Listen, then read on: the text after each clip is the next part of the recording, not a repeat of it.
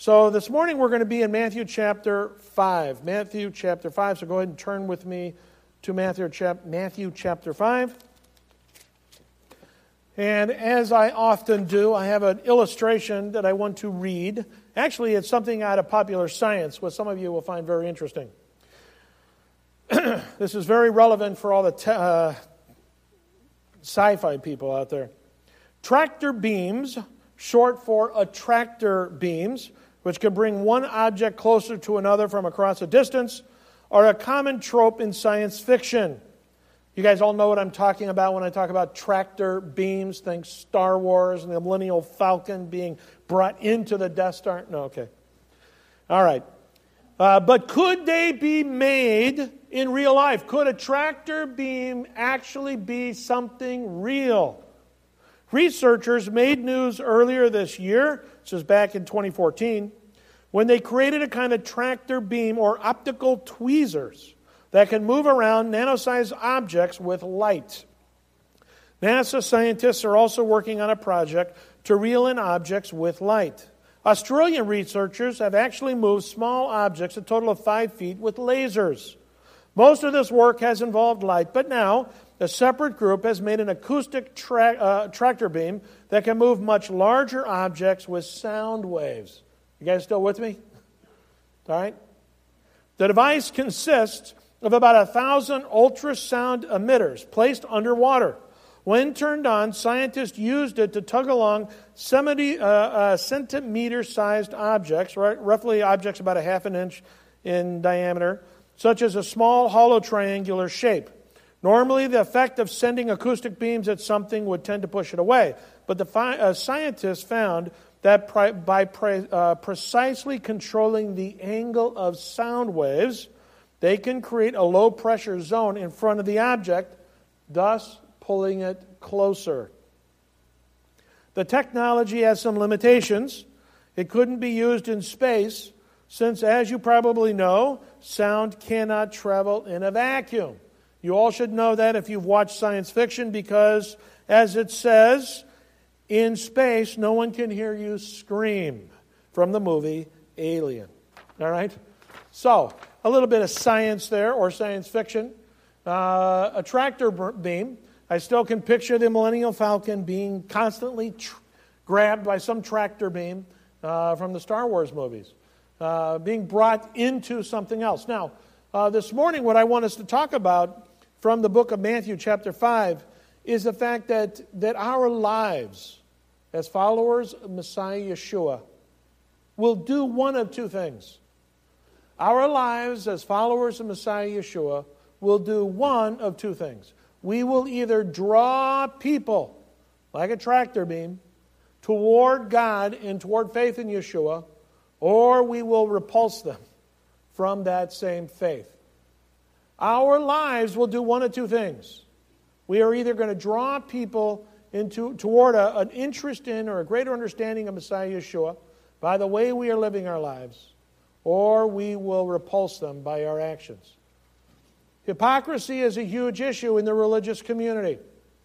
I was talking to a religious leader this week, actually two different religious leaders. One was within our union of Messianic Jewish congregations. The other was a Lutheran pastor from the area, and we were talking. Religious leaders are often perceived, unfortunately, as not being consistent in the way they live their lives with what they say. Now, all of us are hypocritical in some way. If you look at your life and you say, I'm no hypocrite, then you're probably not scratching deep enough in the surface of your life. There are always things we don't do consistently as followers of Messiah Yeshua. There are always disconnects because we're living life as people. But if we as people that profess faith in Yeshua have glaring inconsistencies that we are not being honest about, if we are portraying something that's not really accurate about us, it will be apparent to the people that are looking at us. And they will definitely be repelled by what we say we believe. And that means that they will be repelled by our Yeshua faith. And we need this morning to talk about this. and to look at it in terms of what we see from Yeshua's own words. So we're going to take just a little bit of time. This section, the whole section of Matthew 5, 6, and 7 is Yeshua's talk on a hill. Some people call it the Sermon on the Mount, but I've been to Israel. These are hills. They're not mountains. All right? And so I like to refer to it differently. Okay. So Matthew chapter 5, page 910. 910. Go ahead and take a look at the text with me. Matthew chapter 5. We're going to look at verses 1 through 16. We're going to begin with verses 1 through 12. He says, "Now when Yeshua saw the crowds, he went up on the mountain. And after he sat down, his disciples came to him." So here we have a scene, very common scene in the first century. Religious leaders would teach in a variety of places. All right? They would teach in buildings, out of buildings, but a lot of them would just teach where there was a crowd. All right? And so Yeshua is doing here what's very common. He goes, he sits, which is just, an indication that he's found a place that he wants to teach from, and the people are around him while he teaches. And it says his disciples. This may or may not mean the 12. It's probably more of an inclusive term to the people that are around him who are really listening. They want to understand. They've been with him for some time. So this is not Yeshua talking to a bunch of people who are antagonistic to him. These are people that are interested in hearing what he has to say. All right? Hopefully this morning you are here interested in knowing what Yeshua is going to say. Your hearts are open to learn. You're attentive to understand what these words are. And it says in verse 2, "And he opened his mouth and began to teach them, saying, Blessed are the poor in spirit, for theirs is the kingdom of heaven. Blessed are those who mourn, for they shall be comforted. Blessed are the meek, for they shall inherit the earth. Blessed are those who hunger and thirst for righteousness, for they shall be satisfied. Blessed are the merciful, for they shall be shown mercy. Blessed are the pure in heart, for they shall see God. Blessed are the peacemakers, for they shall be called sons of God. Blessed are those who have been persecuted for the sake of righteousness, for theirs is the kingdom of God. Blessed are you when people revile you and persecute you and say all kinds of evil against you falsely on account of me. Rejoice and be glad, for your reward in heaven is great. For in the same way they persecuted the prophets who were before you." We have here an amazing text which I really just want to utilize to focus on this concept, this understanding of godly characteristics. All right? What Yeshua is giving here, I believe, are ideal godly characteristics. People speak of them as characteristics of the citizens of the kingdom. There's all different ways we can look at it. But for our context this morning, the best way to understand this is these are characteristics, values, these are actions, these are attitudes that should be ours. These statements should reflect the way we are living life, the way we are approaching life, whether it's in the things that we do or the attitude that we have. And so we're going to begin with the very first one. Oh, before I forget, though, also, when it says, "Blessed are the poor," really the best way of understanding this is the Hebrew word ashrei. Happy are. Happy are. In the Israeli translation of this, it's ashrei. Ashrei. Happy is the one who is poor in their ruach, all right, in their spirit. And so the word happy is, I think, a better way of understanding. Blessed, we understand blessed in a religious sense, but if you use the word happy, I think that it really, in our context again, I think touches a little bit more where we at, and we can more easily relate to it. So let's begin with the very first one in verse 3, where it says, "Happy are the poor in spirit." All right? Literally, that's what it means. Happy are those who have a lowly spirit about them, for they will be, for theirs is the kingdom of God, for theirs is the kingdom of God. I think that the best way to understand this is the people who understand their inability to please God on their own. There's a group in the, and it's hard to know if they're like heretical or not, but in the second century there was a group known as the Ebionites. And the Ebionites are kind of a mysterious group, but they were known for their lowliness. Their desire to, you could almost call them in a modern sense, the minimalists. Okay? They were known for their poverty, their asceticism. To be lowly is, I think, to understand one in regards to their position to who God is. We serve a great and awesome God and King. Do we understand really what that means when we compare ourselves to who God is? You know, Shaul speaks of himself, and he calls himself the chief of sinners. And I don't think it's rhetoric. I think what he in essence does is he recognizes the tremendous gulf that exists between him and God, and yet God has crossed that gulf in the person of Messiah Yeshua. He is rich in Yeshua, but he is poor in himself. But Yeshua's promise to them is, to yours is the kingdom of heaven. I am nothing in and of myself. But God, because of my faith in Yeshua, has made me a citizen of Messiah's kingdom. Do you consider yourself to be something? Do you have a problem with pride and arrogancy? We need to understand ourselves as poor in spirit. Poor in spirit. Humble before God, even though it's also in here. But to be poor in spirit, to realize that in ourselves we're nothing, but in Messiah we are everything. When it speaks there of being happy are those who mourn. Happy are those who mourn. I think he's speaking here of the people who recognize their needs. Recognize their needs. And I'm not talking about, your need for a new video game, or your need for a nicer car, or a bigger house, or, a tripling or quadrupling of your retirement, okay? I think what we're talking about here, recognizing our true needs, which are the intangibles of life. Security, hope, our daily bread. And to realize that God is the one who meets our needs. And that we need to trust in Him and in Him alone. To mourn is, I think, to recognize again that God is the one who provides for all that we have. And to really trust in Him. The meek, it says, happy are the meek.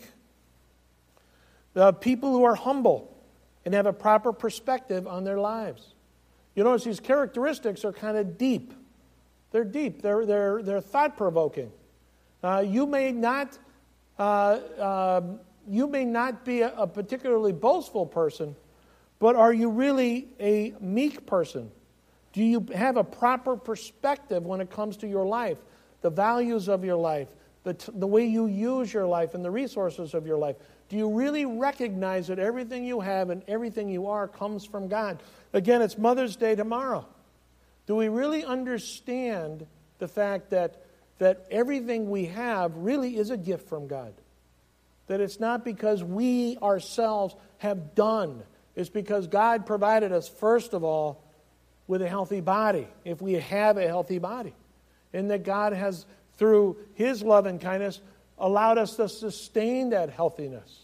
I was speaking someplace and went to a restaurant to eat something, and I'm eating there, and I'm looking across the way, and I see a guy that I haven't seen in 10 years.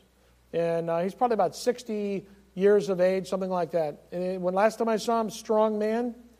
He's a farmer, but he's a businessman. He's not just like a few hundred acres farmer, thousands of acres type farmer, massive enterprise, brilliant man. He used to be able to get up and teach. He was an elder in a community. And I looked across the way and I saw a man debilitated by stroke. So I figured out who he was, and I went over there and talked to him and his wife, and I said, "What happened?" He said, I suffered a stroke. Just like that. It happened, when he was in his early 50s. I mean, think about it. Do you really understand and appreciate that you don't have as much control as you think you do? We are often in our society of the opinion that we can do always. But we need to have a meekness about ourselves. We truly need to be humble. We need to have a proper perspective. There is very little we can control in our lives. And we need to be meek and understand that really our lives are there for God's purposes and God's purposes alone. I met with another fellow this week who was involved in ministry, and he suffered a major heart condition. He was involved in youth work, and he suffered a major heart condition, and he couldn't do much anymore.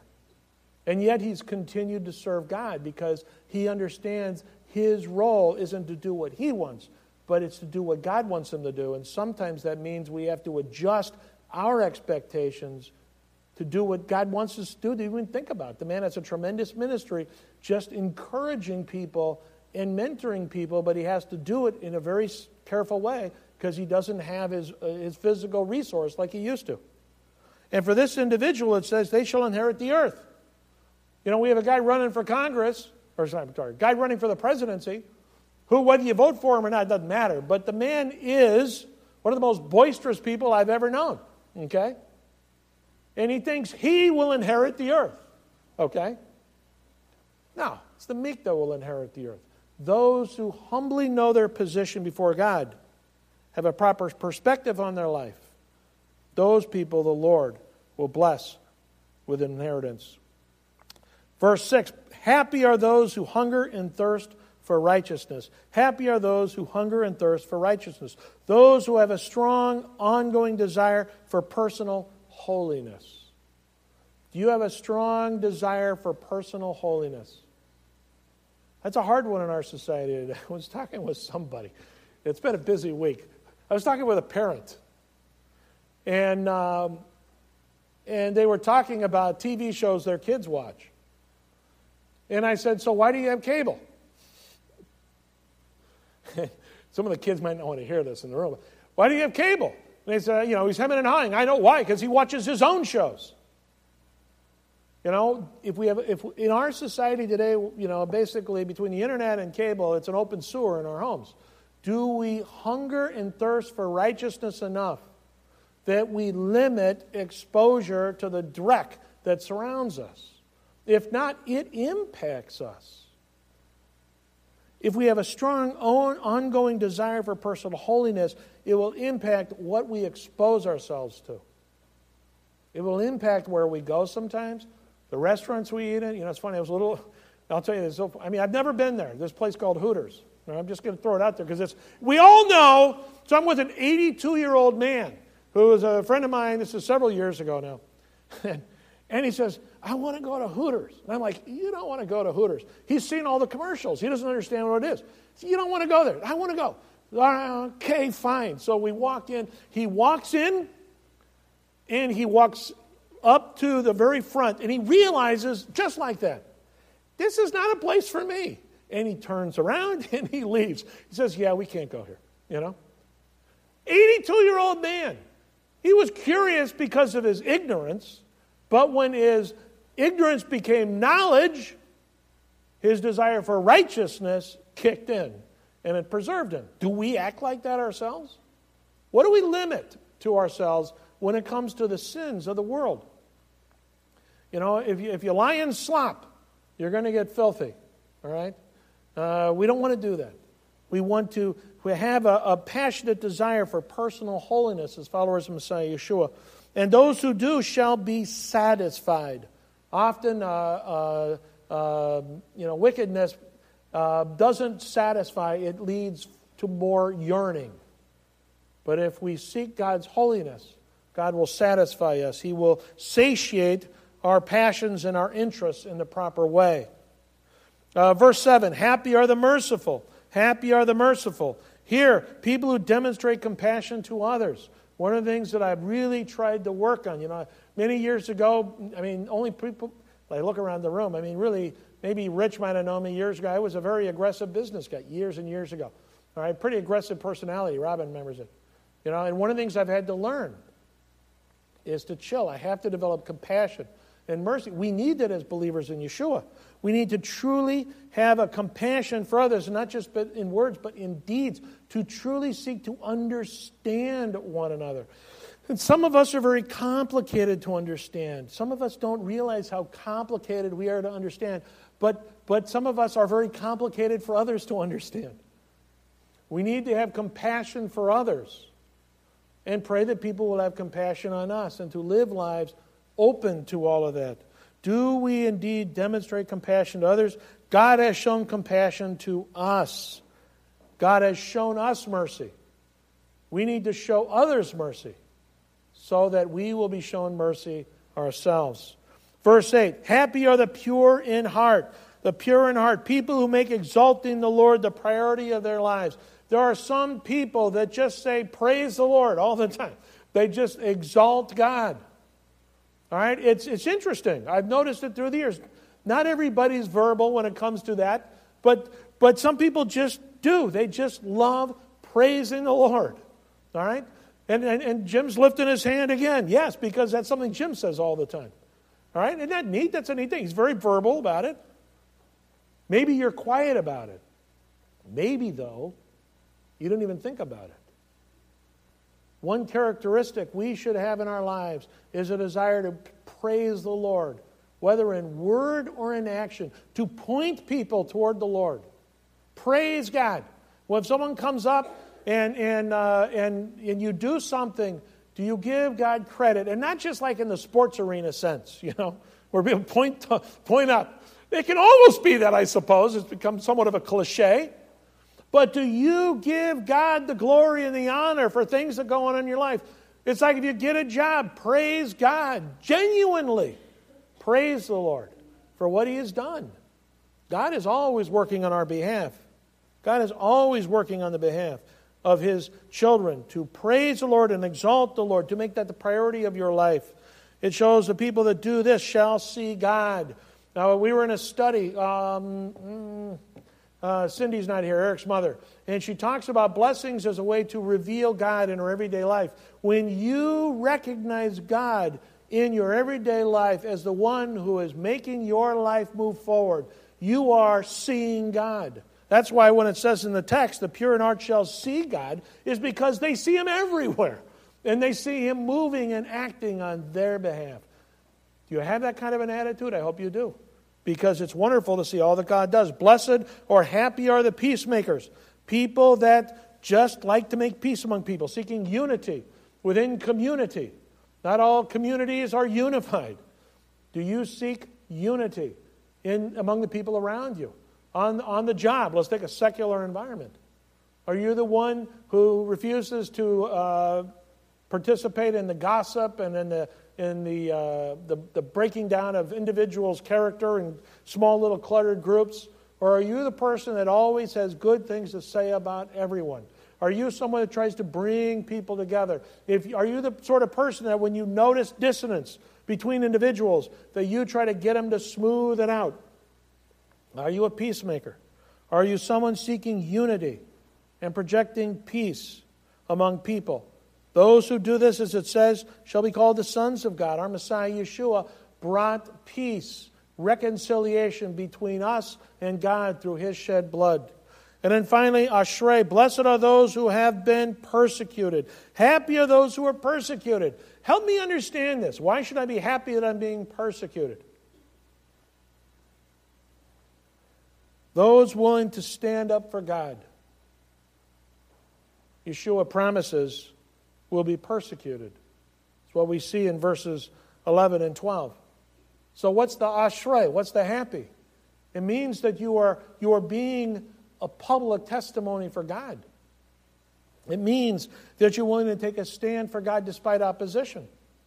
Thank God in our environment there is very little cost for being a follower of Messiah Yeshua. Unless you're in a job situation where people want to, your boss wants you to lie or something, and you take a stand and you lose your job. All right? We don't have to worry about people coming in and busting out our doors and taking us, dragging us out and putting us in jail for what we believe. A lot of followers of Yeshua, though, in other parts of this world have that problem. In China, right now, it's amazing. There's so much good going on in China in economics and such, although it's a little questionable. But anyway, I've heard that there's been a resurgence of persecution against believers in China. There's more freedom now in China in one sense. And I know that believers in China are doing a lot of really good things. But they've also started to raise their profile for Yeshua in their societies. And the government has responded by persecuting them. As followers of Messiah Yeshua, we need to be willing to stand for the Lord despite opposition. We need to be willing to make a public statement. That's why going and participating at the festival, just being there, is so important. That is presence evangelism, to use the term. That is us being present so people can talk with us. Or, if might occur, people get mad at us. But either way, we are there as a public testimony, taking a stand for our Messiah, Yeshua. Messianic Jewish life, our faith, our lives lived out in the world, as it says in verses 11 and 12, will from time to time bring persecution. Is that okay with you? Are you all right with being persecuted? Are you all right with somebody kind of making fun of you, maybe at school or on the job, because you're a believer? You actually live out your faith. You don't participate in questionable conversations of an immoral manner. You actually don't cheat on your taxes. You actually work hard unto the Lord. You don't cheat on your homework and your schoolwork. You stand out in some way. Are you willing to be opposed? Are you willing to be persecuted? We need to expect persecution. That's what Yeshua promised us. We need to rejoice and keep an eternal perspective. When our mother and father reject us, God is our mother and our father. I remember when my father disowned me, when I went to Moody, I'm like, oh, that's difficult. All right? I mean, he eventually came around. But stepping out from expectation can be painful. But stepping up to where God wants you to go is always the best thing in the world. We need to rejoice and be happy in what it means to follow God rather than men. Take a look at the last part, verses 13 through 15. It says, "You are the salt of the earth, but if the salt should lose its flavor, how shall it be made salty again? It is no longer good for anything except to be thrown out and trampled underfoot by men. You are the light of the world. A city set on a hill cannot be hidden. Neither do people light a lamp and put it under a basket. Instead, they put it on a lampstand, so it gives light to all in the house. In the same way, let your light shine before men, so that they may see your good works and glorify your Father in heaven." All of us should desire to be light and salt.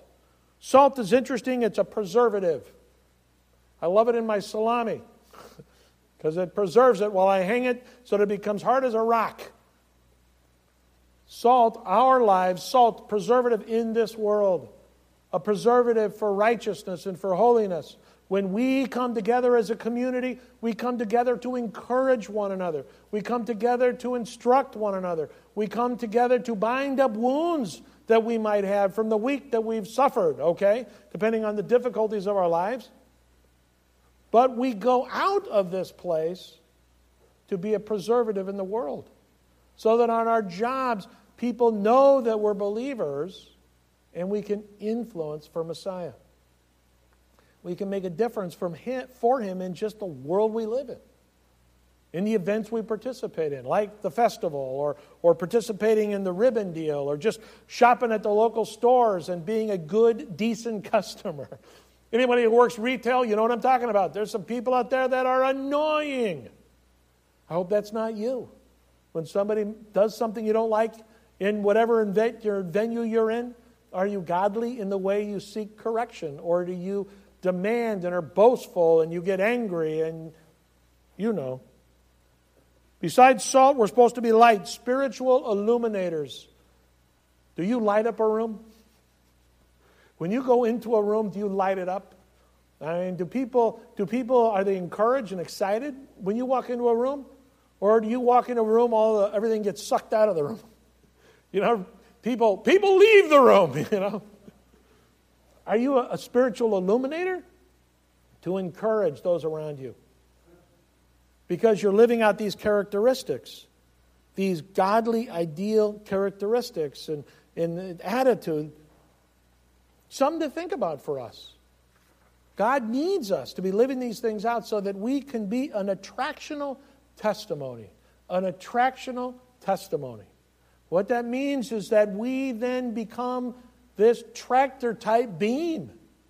That in whatever environment we find ourselves, people will be drawn to us and drawn to our Messiah. Not talking here about, handing out literature and tracts and forcing what we believe on people.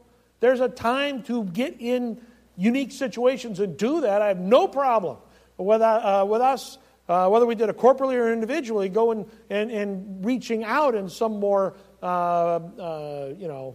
I always call it, making our interests an interest of other people kind of a way.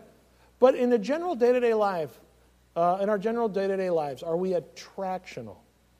Do people really like what they see in us and are drawn to us, drawn to Yeshua because of us? It's our responsibility, each and every one of us. Whether you're in junior high or elementary, high school, college, on the job, retired, wherever we find ourselves, to be living lives that are attractional. That beam, probably light, because sound doesn't work in space.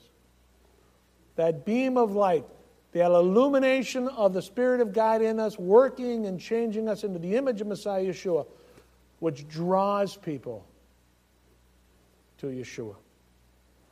Which of the godly characteristics in Matthew chapter 5 do you regularly exhibit in your life? Which ones do you regularly exhibit in your lives, and which ones do you struggle to live out? Don't lie. You exhibit one or two, I'm sure, otherwise you wouldn't be in this community. And don't lie. You struggle with at least one or two, just like all of us. Nobody can be perfect in all things, but we should sure try. That's a whole other sermon. How is your life of Yeshua faith drawing people toward faith in Yeshua? How is your life of Yeshua faith drawing people toward faith in Yeshua? To be honest with you, as you are growing and developing as a believer and being more active within what it means to be part of a communal grouping of faith, that all of that will increase your ability to be attractional. If you are not growing in your personal Yeshua faith, you will not be attractional. People will just think you're like everybody else. And you're a religious hypocrite just like everybody else.